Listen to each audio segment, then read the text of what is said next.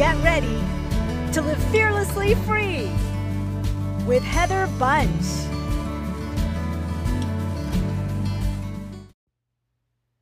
Did you know God created us for deep, life-giving, nourishing friendships? But do you have any of these? Or maybe, do you ever shy away from these kind of relationships? Have you ever wondered how you have a life-giving friendship? Welcome to Live Fearlessly Free. I'm your courageous coach, Heather Bunch, and I am here to help you live a life that is fearlessly free so you can stop hiding. So you can show up fully yourself in all your fun, quirky goodness, and you can fulfill your God-given purpose, and you get to do it courageously. You can. And so today I am going to be sharing with you about friendships and developing a friendship that sticks closer than a brother. I want to go into actual practical steps. So today's going to be for you if you have ever wanted a friend that sticks closer than a brother or a sister. If you've wanted to be a better friend yourself, I'm going to be talking to you today. And if you look at your friendships and you're like, I want to go deeper. I want life-giving friendships. I feel like I'm just surrounded by acquaintances. I am definitely talking to you today. Now, most of us, I'm going to be honest, we're not really taught how to have deep friendships. And a deep friendship actually starts with being a good friend. The Bible talks about that. If you want a friend, show yourself friendly. Now, all my kids, when they were younger, they would meet somebody and they're like, oh, you're my best friend. Like they barely know this person. And I'll be like, hey, what's their name? Oh, I don't remember. And so the concept for a kid on a bestie is pretty shallow. Like you can't even remember their name. That's not what you would, consider a deep friendship. But, we're kids. We're generally not taught how to have friendships and how to be a good friend. Again, if you want a friend, show yourself friendly. So if you want deep friendships, you're going to have to be willing to go deep. Ooh, I know that could be scary. If you want vulnerability in a friendship, you have to be willing to be vulnerable. And if you want encouragement, you have those down days and you just want someone to encourage you, you have to be the type of friend that also gives it. I want to read Hebrews 10:25 to you. And it says, let us not neglect meeting together, as some people do, but encourage one another, especially now that the day of his return is drawing near. Now, this scripture is usually taught, hey, make sure you go to church because it's important to go to church. And it is. I've met some of my best friends at church too. But this scripture doesn't just remind us to go to church. It's about encouraging other friends, other believers.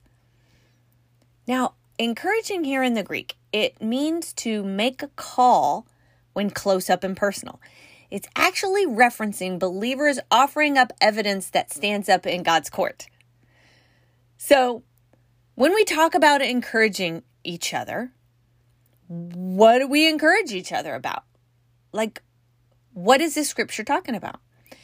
It's about encouraging believers, giving them the evidence of the goodness of God. It's about letting them know they are not alone. It's about showing the unconditional love of God. And I actually talked in the last episode, episode 54, about the two beliefs that make unconditional love conditional. So if you want to know more about that and really understand that unconditional love of God, check out that episode if you haven't already. Well, how do we encourage? Like, do I just say, hey, man, you got this. Good job. What does encouragement mean? What does it look like? How can we practically walk this out?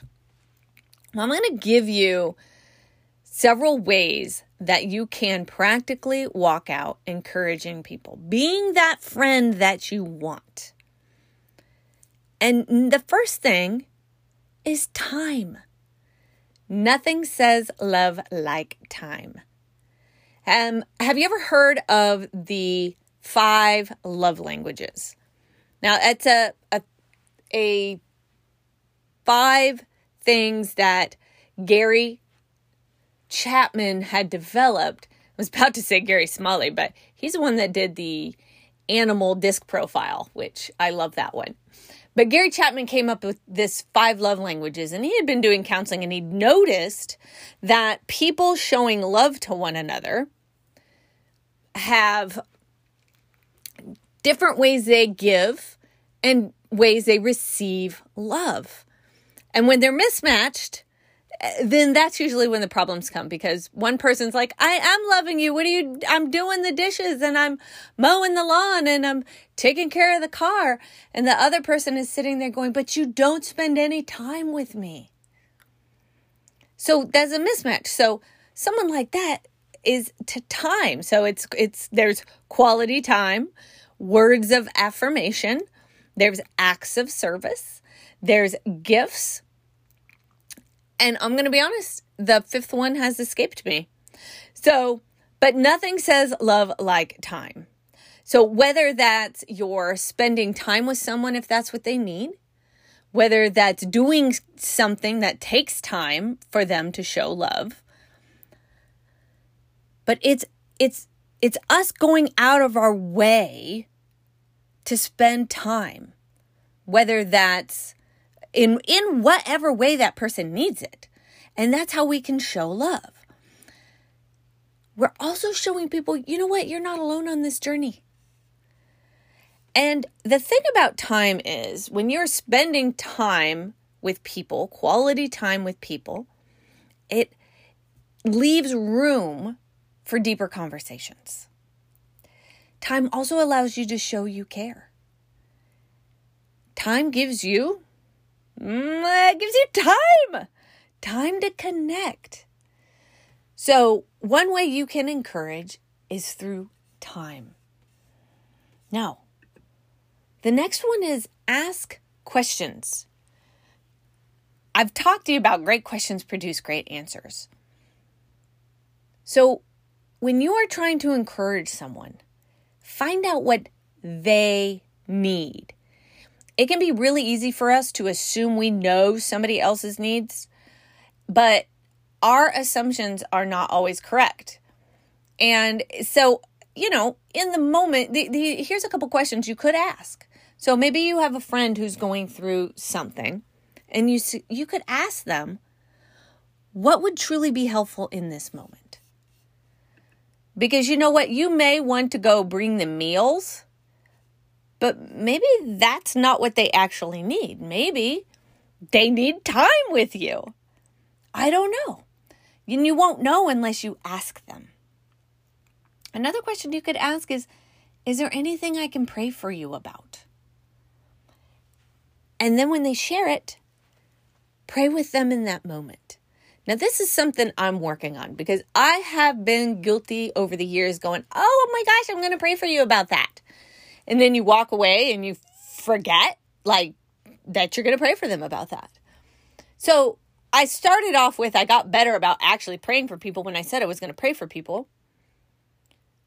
But the next step that I'm working on is to pray with them in the moment. Pray with them right there. Don't wait.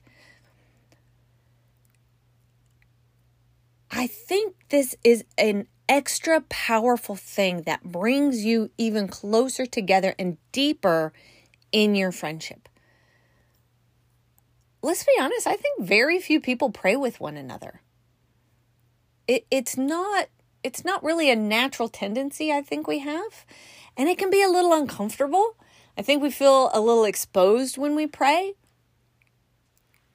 But remember, prayer is just connecting with God. It's talking with God. So it doesn't have to look and sound one way. You don't have to tout 500 scriptures in your prayer. It just needs to be real and sincere. And it will mean the world to your friend. The next thing that you can do to encourage is remind. Remind each other of the goodness of God. Share scriptures with one another. Share encouraging stories. Maybe you're listening to a podcast and you're like, oh my gosh, so-and-so needs this. This is so good. They have this awesome thing. There's this little square with, there's a little upline. That's share. Although if it's on an Android, I'm going to be honest, I don't know if it's different. That's an Apple. It's an iPhone. But share with them. Copy and paste that URL. Text it to them. Email it to them. Share. Remind your friends of the goodness of God. And I'll tell you what, there is nothing like an encouraging text or a call from a friend out of nowhere. And it just says, hey, I was thinking about you. I love you. I always say I love you bunches because, I'm Heather Bunch, so I got to, take advantage of that pun. We can be that friend. We can be that friend that all of a sudden they look down at their phone and like, oh, I got another text. And then they see, hey, I was just thinking about you. I love you. Hope you're doing great. I'm going to tell you what, I've had friends do that to me, and it just blesses me to think someone was thinking about me. Be that friend. The next thing you can do is be sensitive. And this is a biggie. Romans 12:15, it talks about rejoicing with those who rejoice and weep with those who weep. Now, I love how this scripture doesn't say, hey, help those people weeping rejoice. Come on, cheer up, Charlie. And it seems like that's what we need to do in the moment, right? Oh, you're sad. We need to pick you up. Come on. It's all right. Brush off the tears. Suck it up. That is not usually what people need in that moment. And even God knows that. Like, they gave us instructions on that. Sometimes what people need in that moment is time to release the pain. And crying can actually be just that. Crying is actually a physical way to let go of the pain.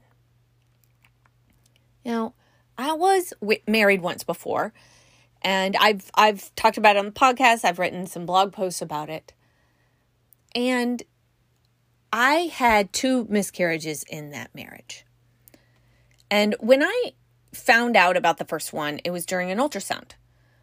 I sat there. I was bleeding, had some spotting, went in, everything okay, still having spotting, go back in, everything is not okay.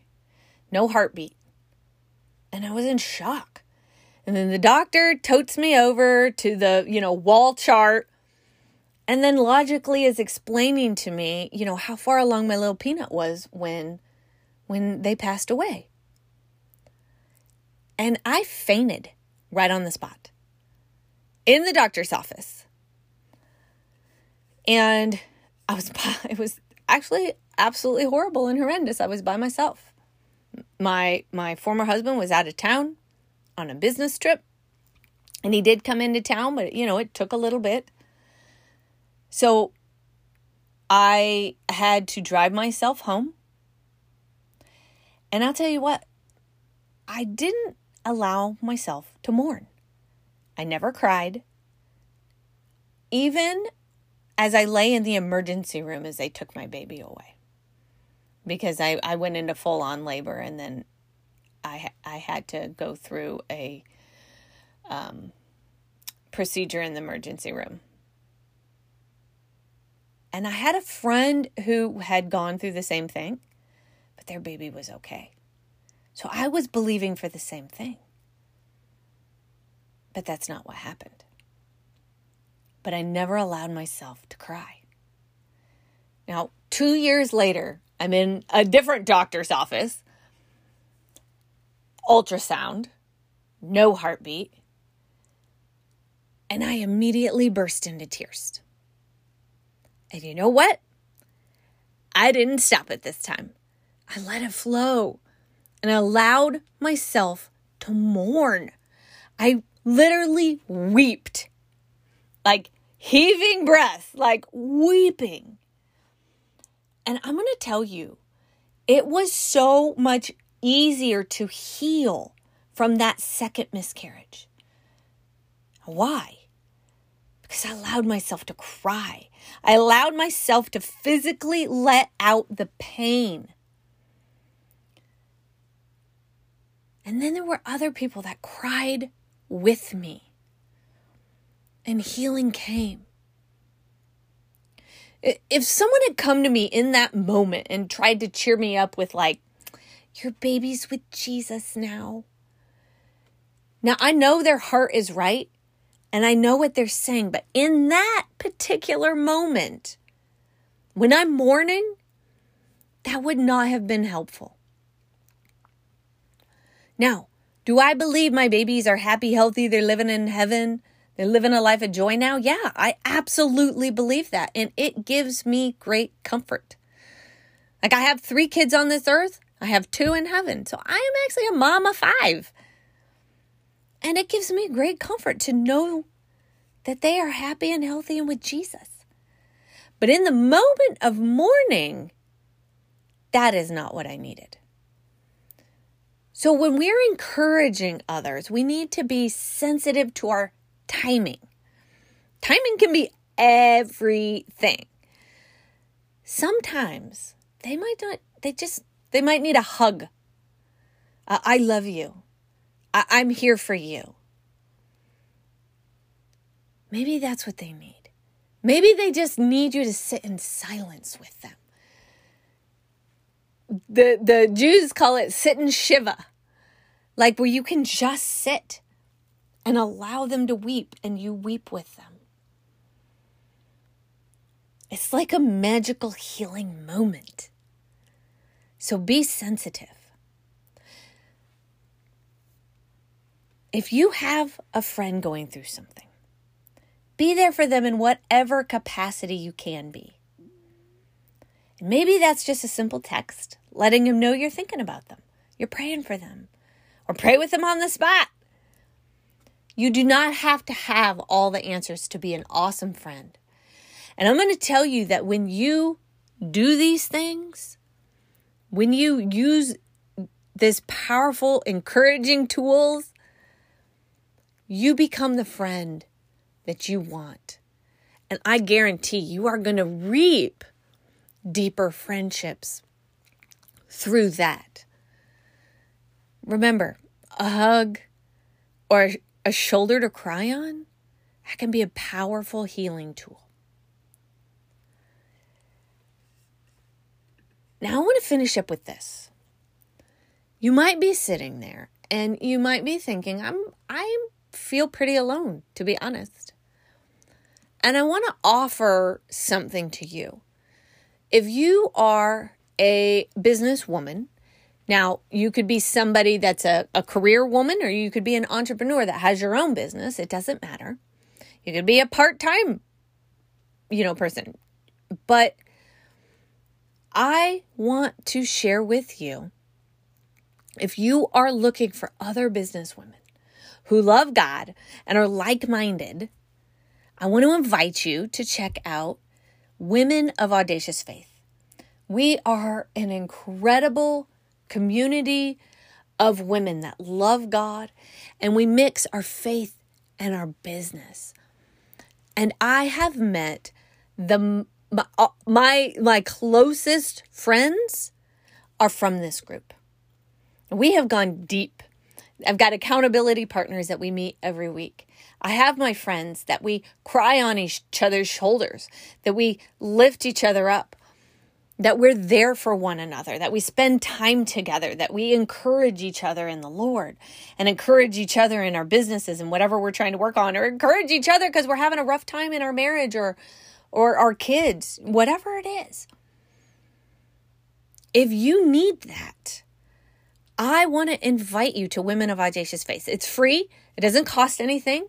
We have a Facebook group. I'm going to put a link in the show notes where you can connect to it. You just click, hey, join the group, and you can become a member of Audacious Faith. We also meet on Zoom the first Friday of every month. And the day I'm recording this is actually a first Friday. So I'm super excited. I'm all dressed up and ready for my online Zoom call. And it is encouraging. We connect, we grow in our faith and our business.